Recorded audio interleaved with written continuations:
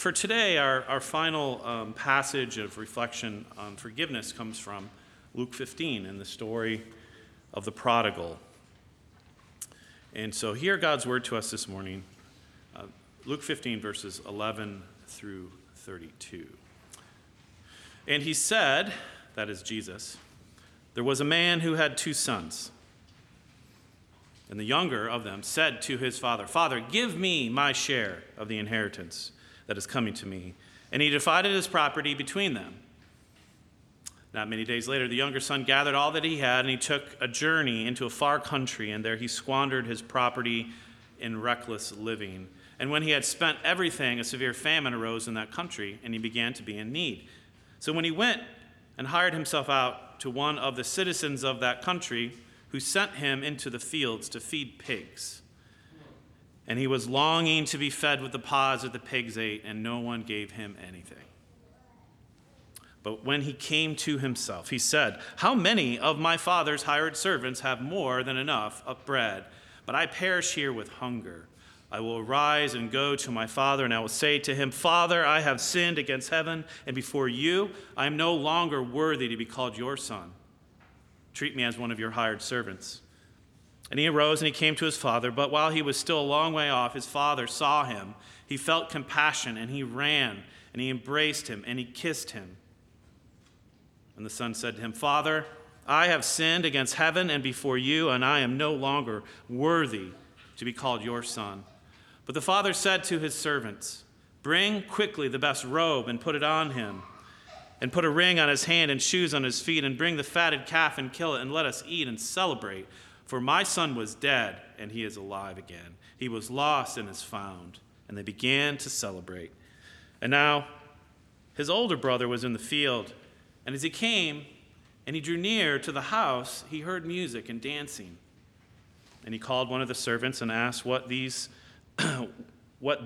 things meant. And the servant said to him, 'Your brother has come, and your father has killed the fattened calf, because he has received him back safe and sound.'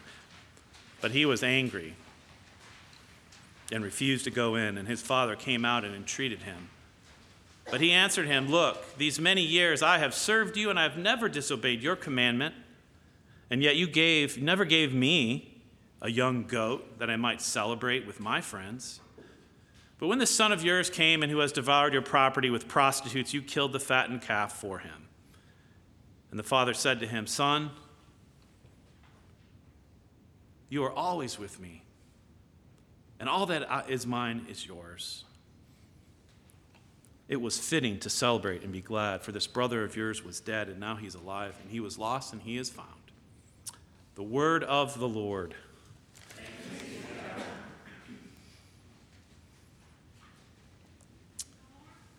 Pray with me. Father, I pray this morning that all of us here would know you as the Father in this parable, that wherever we find ourselves, whether we are like this younger son in a far country away from you,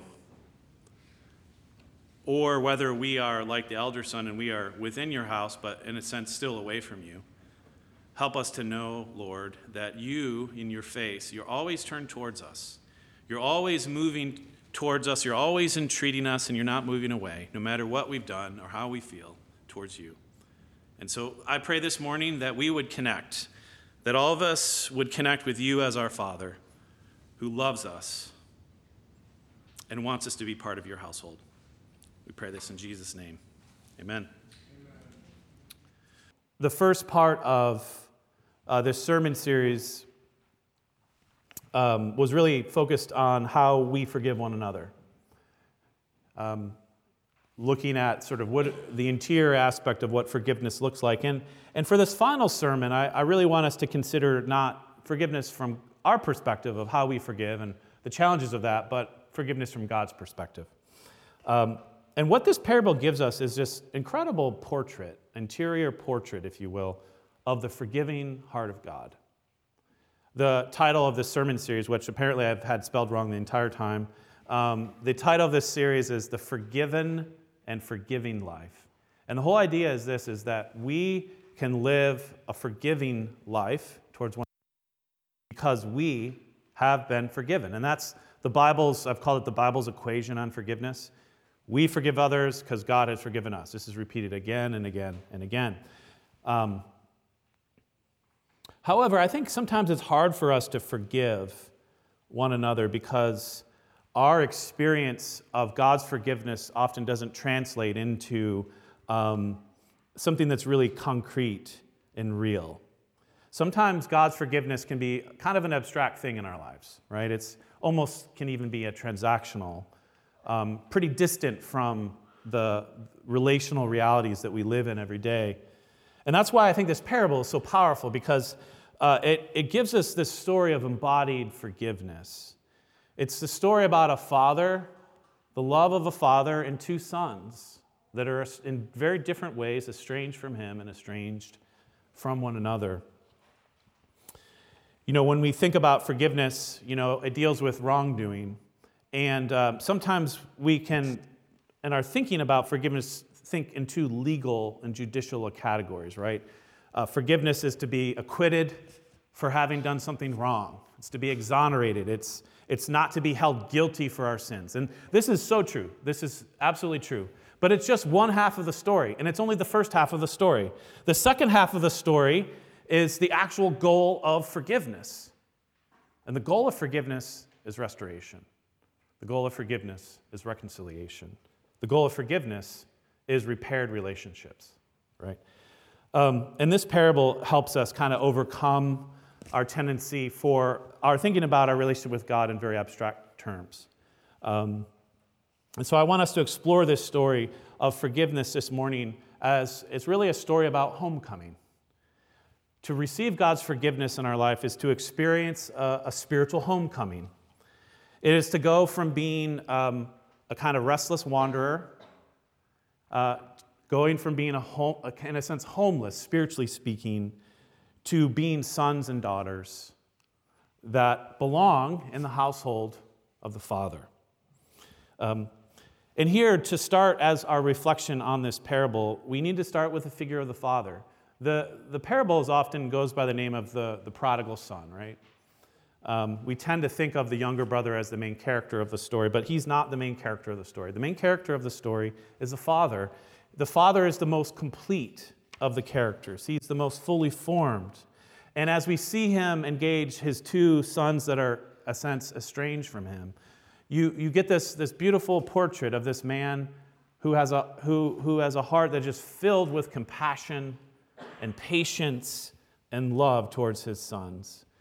His sons are very clearly conflicted in themselves, in their own sense of identity, but also in their relationship with the Father. But the Father himself is not conflicted whatsoever. He is completely resolved in his love towards his sons, even when his sons don't reciprocate.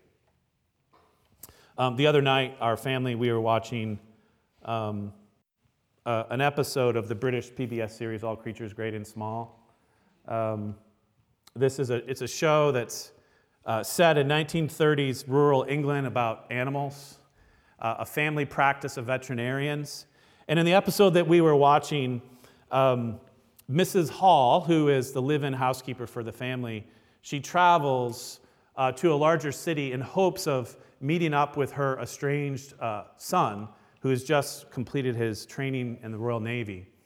And one of the things that you kind of learn over the course of these seasons is that Mrs. Hall carries a lot of pain in her relationship with her son. We don't know what the reason is, but she takes the train, and she's in this busy train station waiting and waiting and waiting for her son, and almost doesn't find him and meet him, but eventually does. And when they're together and they have time to talk, he's cold, he's distant.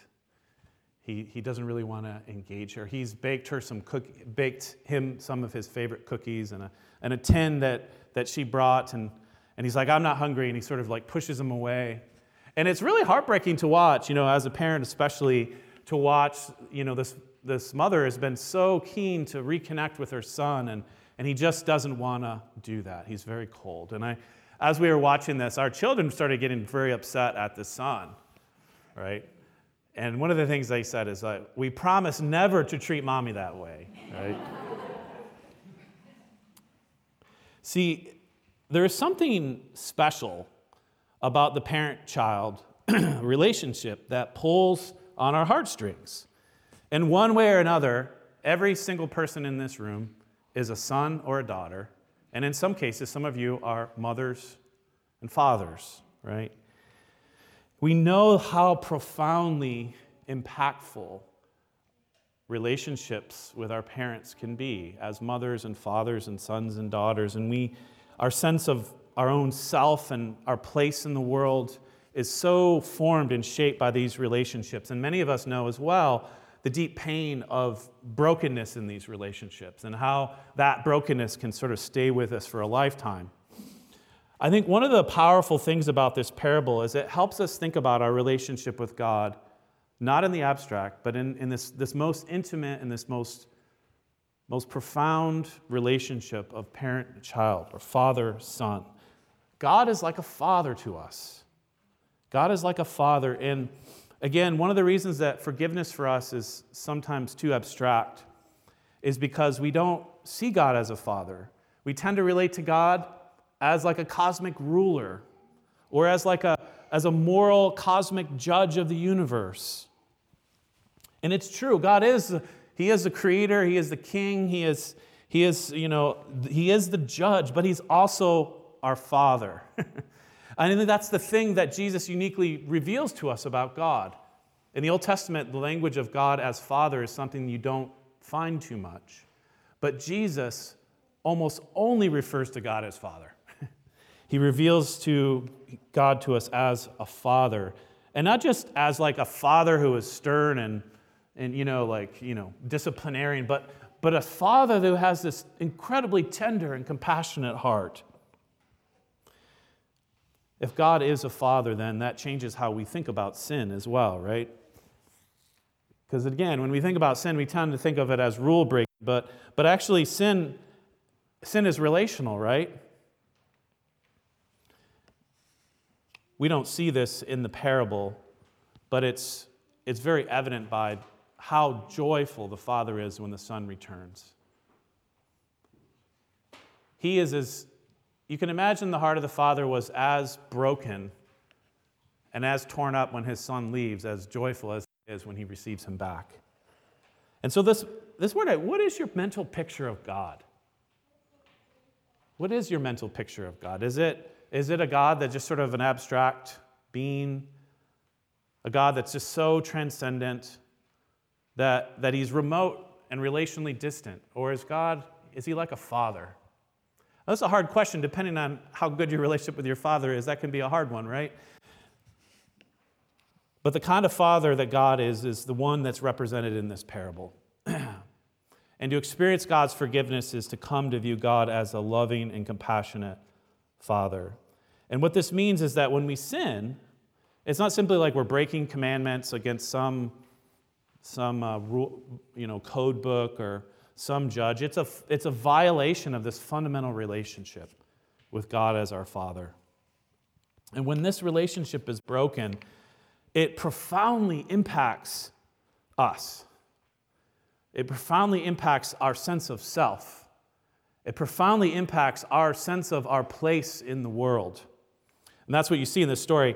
In verse 11, just starting looking at this a little bit more, there was a man who had 2 sons, and the younger of them said to his father, "Father, give me the share of the property that is coming to me." And he divided his property between them. And not many days later, the younger son gathered all that he had, and he took a journey into a far country. And there he squandered his property in reckless living. And when this younger son asks his father for the inheritance and then leaves, this would have been perceived as an unforgivable sin in that time. I mean, even today, it's a pretty big deal. And likely, no normal father would probably just give a third of his estate to his younger son and say, "Okay, go and do what you want with it." Don't be drawing parenting principles necessarily from this parable, right? That's not the point of the parable. But this son, he commits this really unforgivable sin. And traditionally, a son would not receive an inheritance until the father passed away and died. And as long as the son remained in the household, he could enjoy all of his inheritance right then and there with the father. But when he asks for his inheritance, what he says is, I want the inheritance, but I don't want you. I want what's coming to me without you. In essence, he says, I wish you were dead. I want what you have, but I don't want it with you. Right?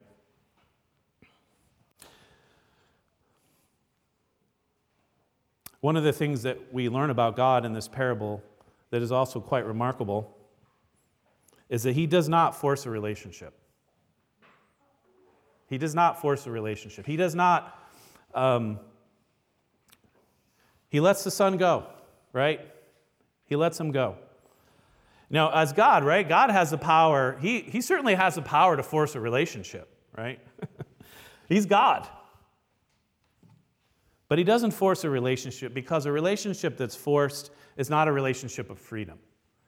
And when there's not freedom in a relationship, true love doesn't develop.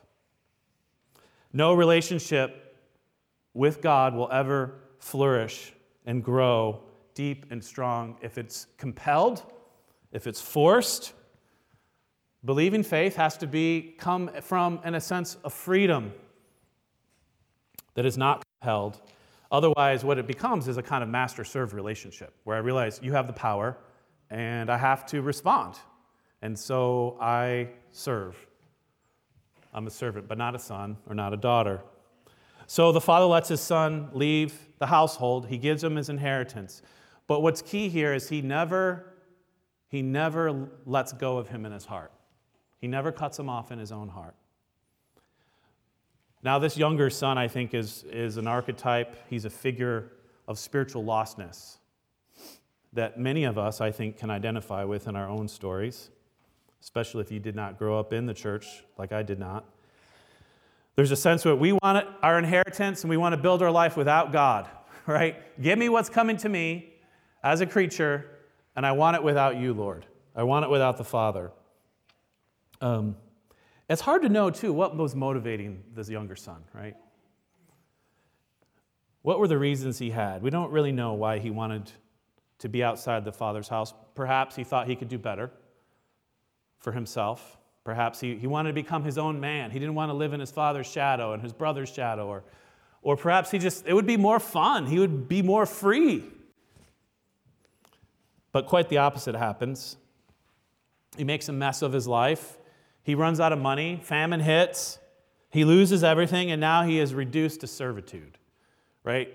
So he went out and he hired himself out to be one of the citizens of that country who sent him into the fields to feed pigs, and he was longing to be fed by the pods that the pigs ate, and no one gave him anything. And the irony here is that he wanted to be free, but he ended up becoming a slave, right?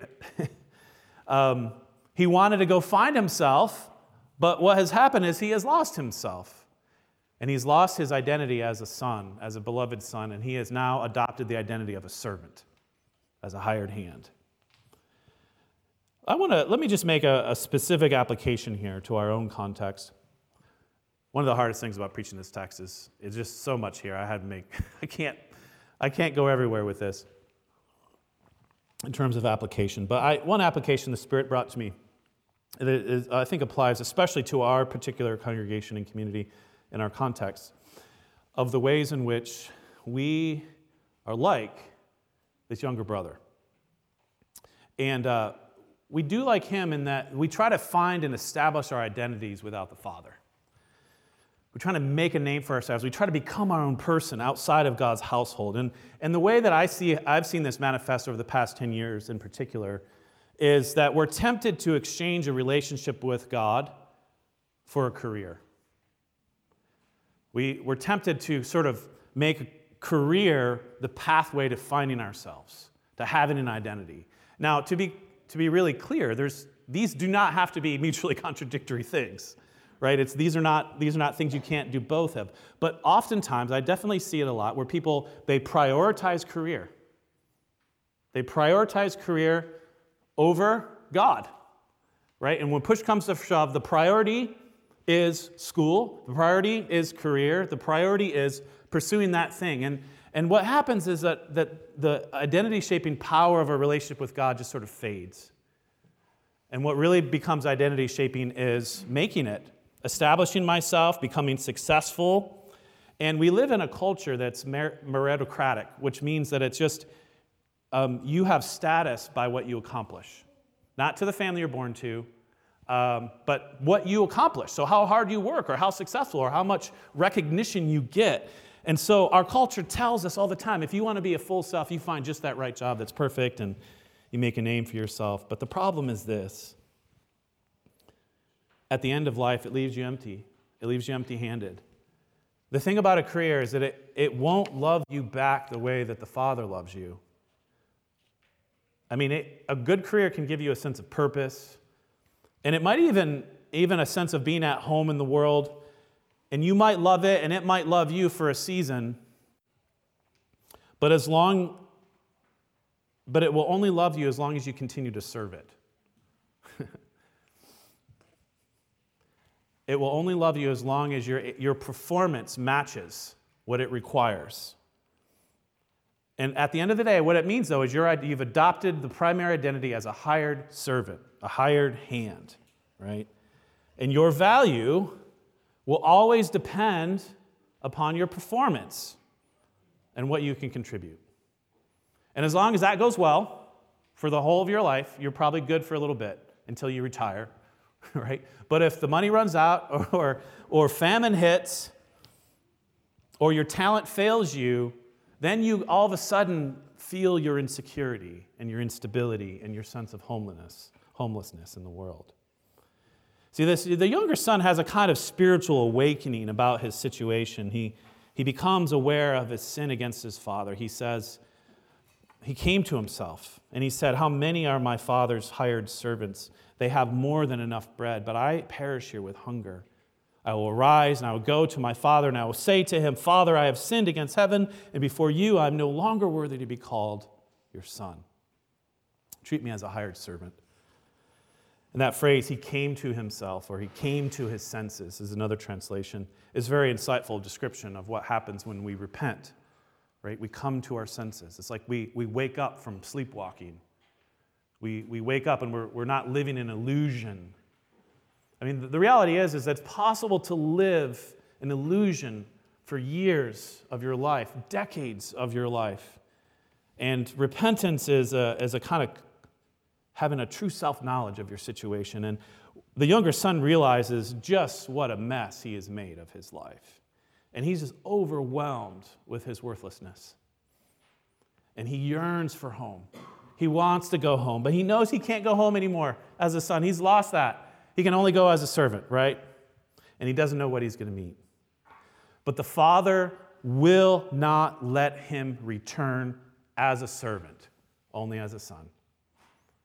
The father will not let him return as a servant, but only as a son. And this is perhaps the most moving, I try not to get choked up here. This is one of the most moving and vivid pictures of God's love in all the scriptures.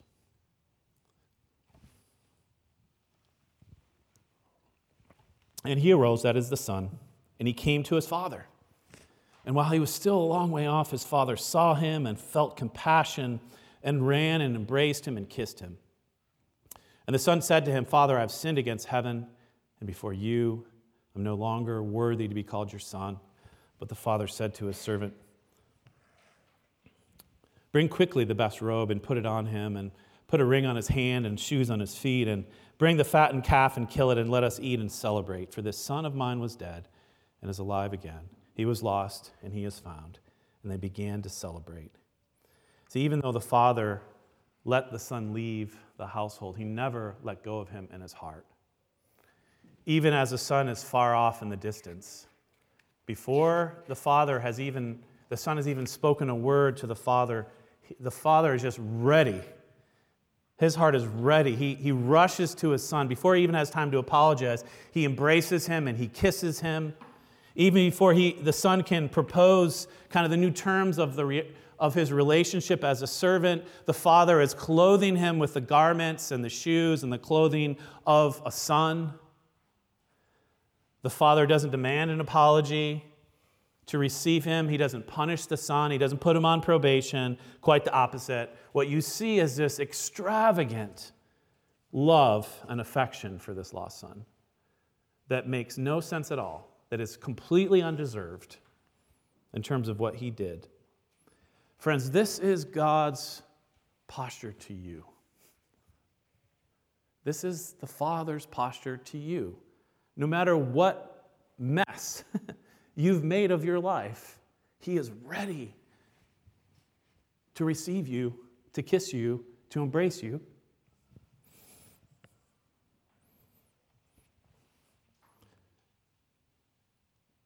Do you believe this in your heart of hearts?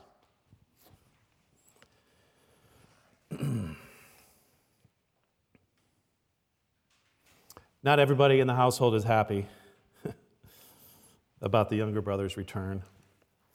The elder brother, who has dutifully remained in the household of the father the whole time, is quite upset. And he refuses to join in the celebration. And what we see, he says that he was angry and he refused to go in. His father came out and entreated him. But he answered his father, "Look, these many years I have served you, and I've never disobeyed your command, and yet you never gave me a young goat that I might celebrate with my friends. But when this son of yours came, who has devoured your property with prostitutes, you killed the fattened calf for him." And it's at this point we realize that in this parable, we're not dealing with just one lost son, we're actually dealing with two lost sons. The return of the younger brother has really kind of exposed some family dynamics and the spiritual estate of the elder brother. And we're prone to see these two brothers as really being in opposite sides of the kind of spiritual, spectrum, but they're actually pretty close to one another. They're both pretty close. See, what becomes clear is the elder brother, even though he never left home, he clearly does not perceive himself to be at home. He's lost even though he lives under the household of the father. Just like the younger son, when he comes back and he's talking to himself and he proposes to the father, I'll be a hired servant in the household because I know I'm not worthy to be a son. It's interesting, the elder brother, he does not see himself as a son, he also sees himself as a servant. I've been slaving away in your household, and what have you given me? See, the younger brother wanted the inheritance without the father, but there's a sense, too, that the elder brother, too, he wants his inheritance without the father, but he wants to stay in the household and celebrate with his friends. And it's really interesting when you read this story, he's like, he uses this language that's very exclusionary. He's your son, mine, me, yours, right? There's a sense of alienation and distance between himself and the father. He is lost and he is estranged even though he lives in the household, right? And again, I think this I don't have time for much application on this point. Tim Keller's great on this. But there's a way that the elder brother is those of us who grew up in the church and maybe have been, we've done the right thing, we've been keeping the rules, we've been trying to do the right thing, and yet we have this sense of disappointment, nevertheless. We have the sense that we don't belong, that we're just slaving away, and we're bitter, and we're angry at God, and often we're angry at those around us in the household. And part of the problem is that we don't see ourselves as sons or daughters, we see ourselves as servants. It's an economic relationship. Right? I obey and you bless, right? That's how it works, right, God? And what's remarkable about the father's response to the elder brother is that he is no less tender. He is no less compassionate to this self-righteous, embittered son who is joyless in the face of his younger brother coming back. And you can imagine as a parent, I'd be so upset with this elder brother. But the father, it says he entreats him. And I love that word, because the word to entreat is to tenderly and lovingly seek to persuade. It's like, come on, Come on, right? Come on. The Father doesn't force himself upon the Son. He doesn't say, you have to get in line. He entreats him. And the Father, you might seem like a pushover in this parable. Again, this is not a model for parenting necessarily, but he does one time really push back in a gentle rebuke to his son when he and his elder son, when he sees himself as this hired servant. And the father says this, and you can imagine hearing the voice of the father, the tone of the father. Son, you're always with me, and all that I have, all that is mine is yours. Can you just hear the father pleading with this elder brother? See, the father feels the same way about elder brothers as he does about younger brothers. He longs to embrace them. He longs to receive them back into the household. So we started by reflecting on forgiveness as homecoming. That in our lives, the way that God works his forgiveness and it becomes embodied is as a kind of a homecoming. We often leave the household of God looking for certain things. But what does it mean? What does it mean for us to have a sense of home, a sense of place in the household of God, of the Father? I just want to close with just three things. Three things that receiving God's forgiveness in our life does for us. And the first thing is this. It gives us an identity as beloved sons and daughters of God. That's the first thing. The first thing about coming home is that you gain an identity as beloved son or daughter. To be a son or to be a daughter is not an achievement. It's also not something you can bestow upon yourself. It is a gift. It is something that comes by the fact that you were born, right? It's a gift from the Father. And to be in a household, to be a part of a family, is to be known as a son or as a daughter, which means you can't think your own identity without your relationship to the father or to a mother, right? That's what it means to be a child. It's to have that sense of that I belong because of this family relationship.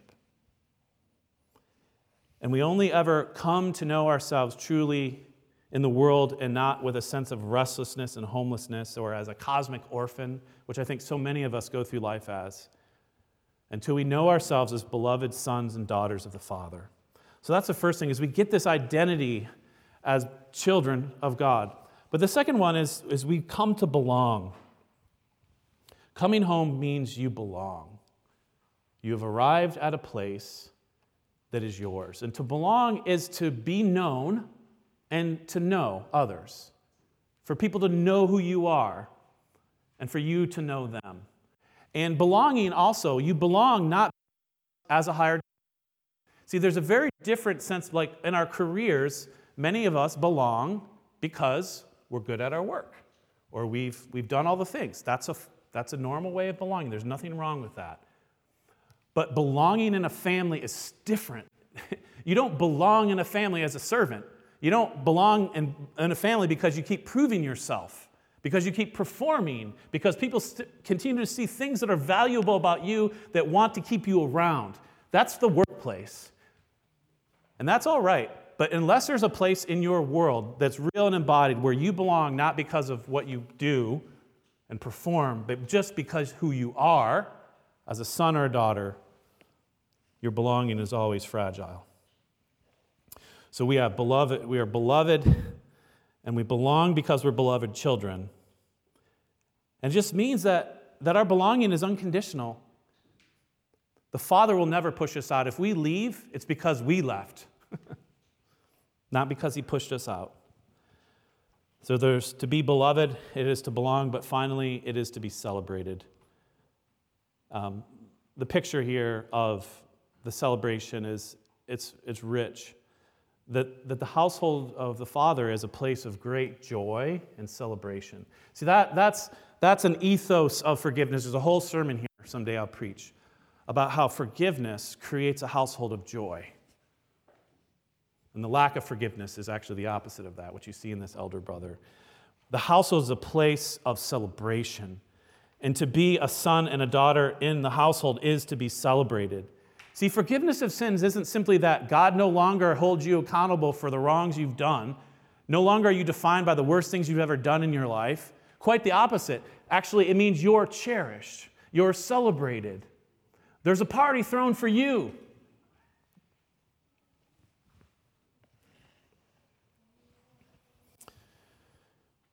This is beautifully captured by the prophet Zephaniah, where he talks about God singing over his people. And I'll just close with this picture. Friends, I want you to know that the Lord, he sings over you. He cherishes you. He celebrates you. Fear not, O Zion, let not your hands grow weak.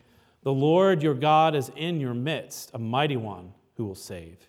He will rejoice over you with gladness, and he will quiet you by his love, and he will exalt over you with loud singing.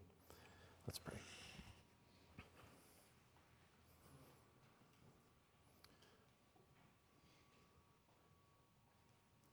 Father, I pray that we could hear that singing, the singing that happens in heaven over us as your children, that you rejoice over us. And I pray this week, Lord, that we would hear in our hearts the chorus of your love for us, and that you exalt over us, and that you are the one who is mighty to save us even from the messes of our life that we make. We thank you for your patience with us and with your tenderness and with your love. Help us to come home and to find a place in this world established by your love. In the name of Christ we pray. Amen.